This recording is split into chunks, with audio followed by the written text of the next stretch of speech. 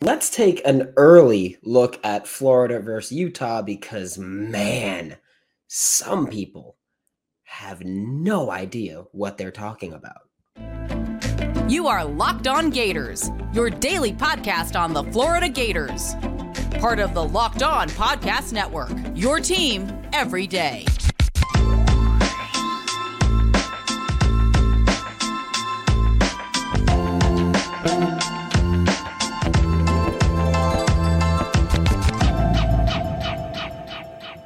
Hello, and welcome back to another episode of Locked On Gators, part of the Locked On Podcast Network, your team every day. Thanks for making Locked On Gators your first listen of the day. We're available daily and free wherever you listen to podcasts. And seriously, I cannot stress enough how much I appreciate anybody that makes listening to me speak, as sick as I sound or as horrible as I might sound, at making that part of your routine. Cannot thank you enough.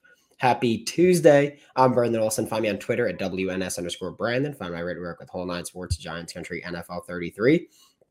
And I know that, yesterday was a big day, getting Fletcher Westphal, big day. However, I'm backtracking to, I think it was Saturday.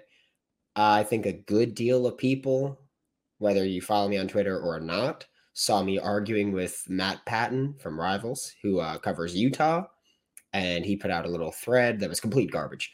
He did raise some solid points, but of course he went the Twitter homer route of going, even though similar things happen to our teams, it's bad because it happened to yours, and it's great when it happens to mine. Which is just a stupid way to go about things. But I will say, one thing he mentioned was Utah's offense is going to be fire. Might be. It might be. And I will say, I think this part is probably the absolute most important thing to think of when talking about this game, or the most important thing to consider when talking about this game. Cameron Rising, Utah's starting quarterback. He had surgery to repair a torn ACL in January. Okay? January. And I will say, I see a lot of Gators fans going, oh, he had surgery to repair a torn ACL in January. There is no way he's going to be able to play August 31st. I don't think that's true. I agree that he's going to play week 1. Cam Rising is known as a bit of an Iron Man. He could take a whooping, and he'll keep coming back for more. However, I pretty firmly believe there is no shot that Cam Rising is going to be 100% for week 1. And that is so important here. Because when you go back to last year, which obviously these teams have changed, there's been a good deal of roster turnover, especially on Florida's side of the ball, or on Florida's side of things, which we'll talk about in the next segment. But when you look back to last year, when it was Florida versus Utah, and when you look back to most Utah games, Cam Rising, and I've said this multiple times, Cam Rising does something better than almost every single quarterback in the country right now. He picks up first downs with his legs when he needs to. Last year against Florida, Cam Rising had 7 carries for 91 yards, including a 26-yard run. Okay? So even if you take that away, that's what? 6 for 65? And there were no other runs that went longer than 15 yards. So he's pretty much consistently picking up that 10-ish range. Also, Utah had 25 total first downs last year against Florida. 4 of those were picked up with Cam Rising running the ball. Not even including plays where he extended the play with his legs and threw for a first down. No, 4 of the 25 Utah first downs were picked up with his legs. And I realize 4 of 25 sounds like such a minuscule number to care about. However, 1, that's more than 10%. 2, those first downs led to other first downs. Okay? Those Cam Rising picking up a first down with his legs extended a drive that led to other first downs. If he doesn't pick those up, they probably only get like 17 first downs in the entire game. Okay? He ain't doing that week 1 of the 2023 season. He's not. I understand he's going to play. I don't even care how healthy you tell me he is or how unhealthy you tell me he is. My expectation is Cam Rising's going to play in week 1. But he will not have that mobility. He just can't. It's as simple as that. I think that the odds of him being able to run the way that he usually does, like 3%. It's not likely. It's not happening. And he's still plenty dangerous as a passer. But Tavion Thomas, their leading rusher last year, gone. Cam Rising, not 100%. Those two guys alone combined for 1,152 rushing yards last year. You don't have those. Okay? You don't have those to start 2023. And even on top of that, like, sure, Cam Rising, not running for first downs. He can still throw the ball. Your play action game is probably going to be hurt if you're Utah. Because those, that 13 personnel, 1 running back, 3 tight ends, those sets that you like to run, and then you go under center and you run play action and you boot out, probably not going to be able to do that too much. Because Cam Rising is just not going to be as much of a threat on the boot. Let's also look at Florida's biggest change, defensive coordinator.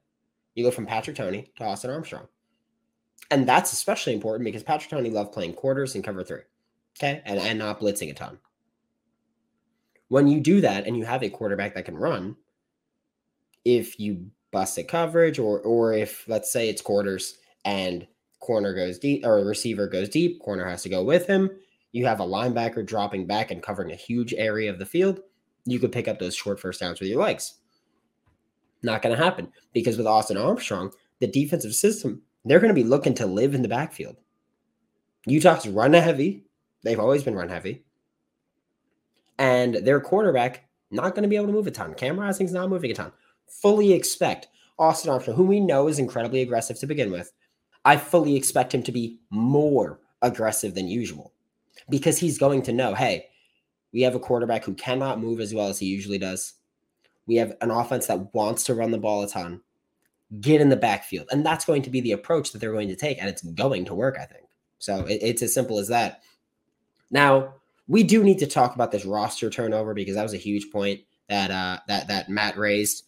But first, I will tell you that today's episode of Locked On Gators is brought to you by Bird Dogs, which the most comfortable shorts you've ever worn. I mentioned on Sunday, I went to go play mini golf in them. I shot a 58. Yesterday, I went to go play basketball in them by myself. Don't worry. I know I'm sick. Not going near a ton of people. But, and I suck at shooting regardless, so I didn't shoot well. But I felt comfortable and I looked good while doing it. So that's really all that matters, right? You just got to look good while doing it. That's Kyle Kuzma. Because we know that about him. But when you go to Bird Dogs, like, you get the most comfortable shorts and the most versatile shorts. And you know me. Versatility is the name of the game here. Go to birddogs.com/lockedoncollege or enter promo code LockedOnCollege for a free Yeti-style tumbler with every order, and you won't want to take your Bird Dogs off. I promise you, they're insanely comfortable. Thanks again for making Locked On Gators your first listen of the day. We are available daily and free wherever you listen to the podcast. And now we're going to talk about roster turnover because that's obviously important every single year. And Matt mentioned, hey, Florida lost several key pieces. Utah returned a lot of guys, especially mostly on the defensive side. And they added 2 more starters in the transfer portal. Great, good for them. For Florida, you lost Anthony Richardson, which sucks. But as I've been saying pretty much since Graham Mertz came in, I think when you go from Anthony Richardson to Graham Mertz, your rushing attack is going to fall off because they don't have to respect the quarterback run as much. So they get to just look at what your running backs are doing. Your offense as a whole will probably, almost definitely, be less explosive and less dynamic. Again, because your quarterback's not that much a rushing threat, so they don't have to worry about him too much. But I think that the passing attack, while still being less explosive and less dynamic, will be more reliable and more consistent. Love Anthony Richardson. Love that he went 4th overall. Love that he went to the Colts too. However, you can't deny that there were multiple times where he just missed easy throws. I'm talking slants, curls, digs. I'm not talking about, a deep ball wide open. I'm talking about literally like the pitch and catch kind of throws. He missed kind of often. Shot the offense in the foot a few times. That should not happen with Graham Mertz. So yeah, you lose the explosiveness, but you probably develop a bit of consistency in the passing game. 3 offensive line starters left. You did Osiris Torrance to the NFL. Ethan White he transferred to USC and then he withdrew from USC and he's not anywhere that I know of right now. And Michael Tarquin, also USC. And here's the thing, I can't even argue anything factual about this one because we don't know who's going to be the starters here. Mike Mazuka, is he going to be healthy for week 1?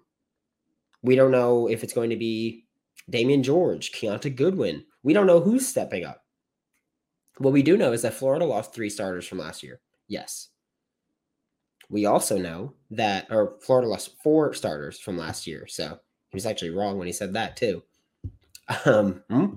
But we do know that one of those starters was replaced by Austin Barber.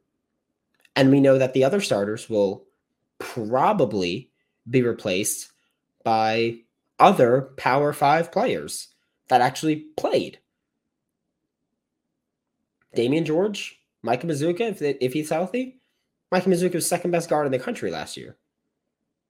I'm cool with him replacing the best guard in the country last year because the best guard in the country is in the NFL. So Micah Mazuka is the best returning guard in the country.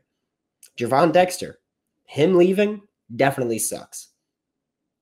However, like I said all season last year, he was largely ineffective.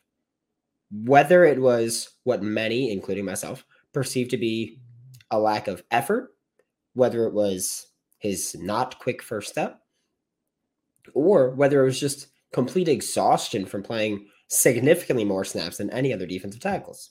Also, you lost both starting safeties. That is true. And 2 starting linebackers. That is also true. Okay. Florida lost 2 undrafted free agent safeties, which I usually don't take a knock on, but Matt thinks that's relevant when he wants to talk about why Utah upgraded because their linebacker went undrafted. So it's relevant now. I'm making it relevant. Lost 2 starting safeties that were undrafted free agents, ran the 2 slowest 40 times from safeties at the combine. And frankly, one of them, Rashad Torrance, should not have gone to the NFL. That was just a poor decision on his part. Whoever told him to do that probably made the wrong call. Okay? But you lost them. Okay. Linebackers, losing Ventrell and Amari Burney, definitely going to be felt. I think more on the leadership and communication side of things. Because for so long, Ventrell was the guy.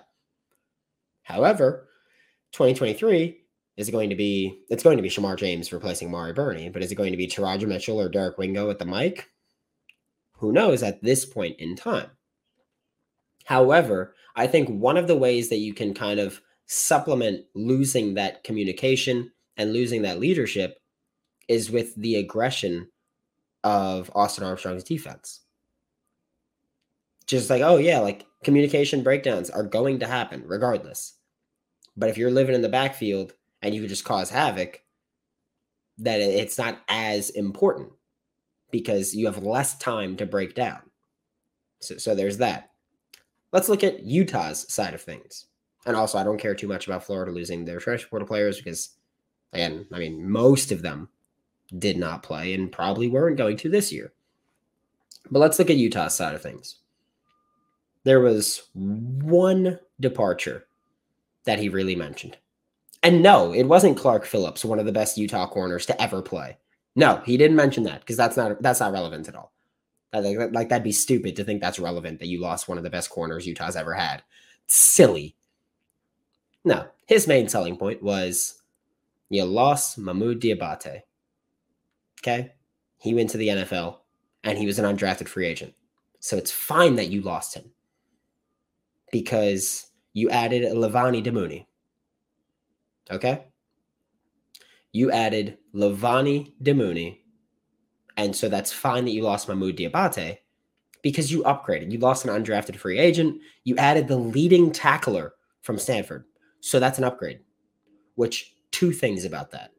One, using tackles to go, oh, he's good, is maybe the dumbest thing I've ever heard.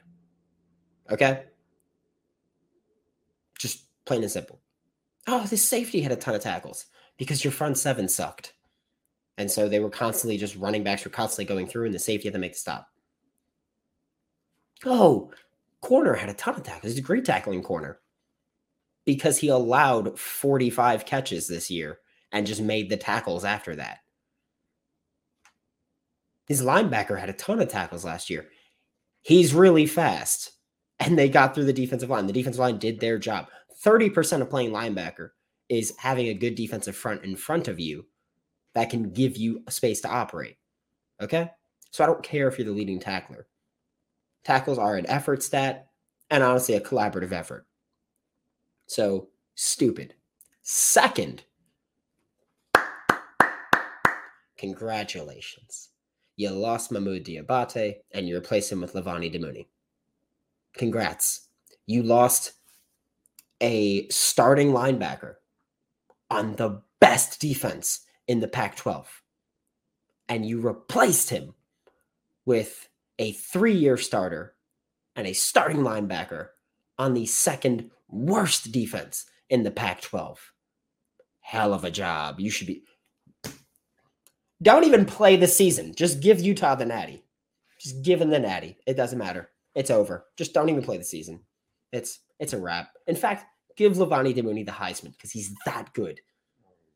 Now, see how silly that is? Like it just makes no sense to me. It makes no sense to me. You lost starters that were undrafted free agents, and that's going to kill your team. We lost a starter that was undrafted free agent. We're so much better now. Okay. To wrap up today's show, we're going to talk about something that I think a lot of college football fans discuss because I think it's most important in college football than any sport. It's not the most important thing, but it's more important in college football than any sport. More important in college football than the NBA, college basketball, the NFL, baseball, anything. Home field advantage. Okay? Yes, Utah is a great football team at home against other Pac-12 teams. And that's important to remember. And I truly think that's incredibly important to remember. Because Utah, great against other Pac-12 teams. You cannot even argue that. Like, that's just a complete fact. And you should be proud of that. Like, you're the best crowd in the Pac-12, probably. You could argue that. You could argue that Utah is the best crowd in the Pac-12. I think most people would not argue with you. Maybe you go Oregon. USC gets a lot of people, but I don't think they're actually great. Washington's pretty good too. But whatever. And the elevation is going to matter for Florida. Going from Gainesville to Salt Lake City, elevation's a huge difference. It's going to matter. Same way that last year Utah fans were like, humidity is not going to matter because Utah plays at higher elevation. So they just cancel each other out. That's not true. They're different things. So Florida, yes, you're used to playing in humidity. You're not used to playing in the thin air and that elevation. So that's going to impact Florida. What I don't like is when I see fans go, the crowd of Utah is going to be just deafening. Florida doesn't stand a chance with the Utah crowd. Let's talk this through for a second. Okay?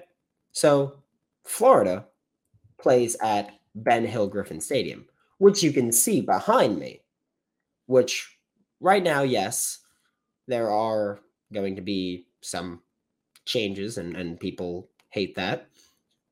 But the Swamp has a capacity of 88,548. Okay? Okay, that's pretty big, right? Rice-Eccles Stadium, Utah, has a capacity of 51,444. Now, yes, obviously your own home crowd is way different from a hostile home crowd. But even if Florida and Utah, or Florida at Utah, is a sellout crowd, 51,444, that is lower than the average attendance for every SEC school outside of Vanderbilt. Every SEC school last year. Okay? Mississippi State's close, Missouri's close, but nothing. Like, you're not even a little close to most of the SEC schools. So for me, your crowd could be as rowdy and rambunctious as they want to be. You're nothing to the SEC crowd. You're nothing to going up against a hostile environment in the SEC. And before anyone wants to say it, yes, Florida lost on the road to Vanderbilt. That's totally true. Had nothing to do with the crowd. We've seen Florida get rattled by crowds before, but they're huge crowds. Utah, even if you sell out, will not be a huge crowd. You'd be bottom tier in the SEC. Matt thinks Utah is going to win 42-17. Okay. I don't know who's going to win this game. I think it's going to be a one-score game in either direction. I said this last year, and Utah fans were pissed. But I'm saying it again this year. This is a 50-50 game. Utah, I think right now, has a better top-to-bottom roster. However, I think that they're dealing with injuries and replacing a lot of players, which does matter, or replacing key players, we'll say. Dalton Kincaid, Tavion Thomas, not having fully healthy Cam Rising, Clark Phillips. Okay, but still, I think a better top-to-bottom roster right now. However, Florida, first off, beat you last year, Utah. In case you forgot. Florida won last year. And Florida got better from last year.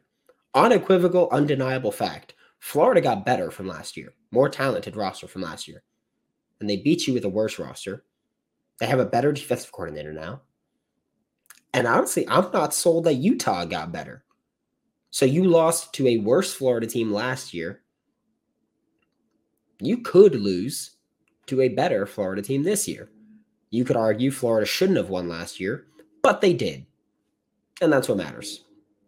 Thanks for making Locked On Gators your first listen of the day. We are available daily and free wherever you listen to podcasts. We'll be back tomorrow to talk more Florida Gators football. For Locked On Gators, I'm Brandon Olson.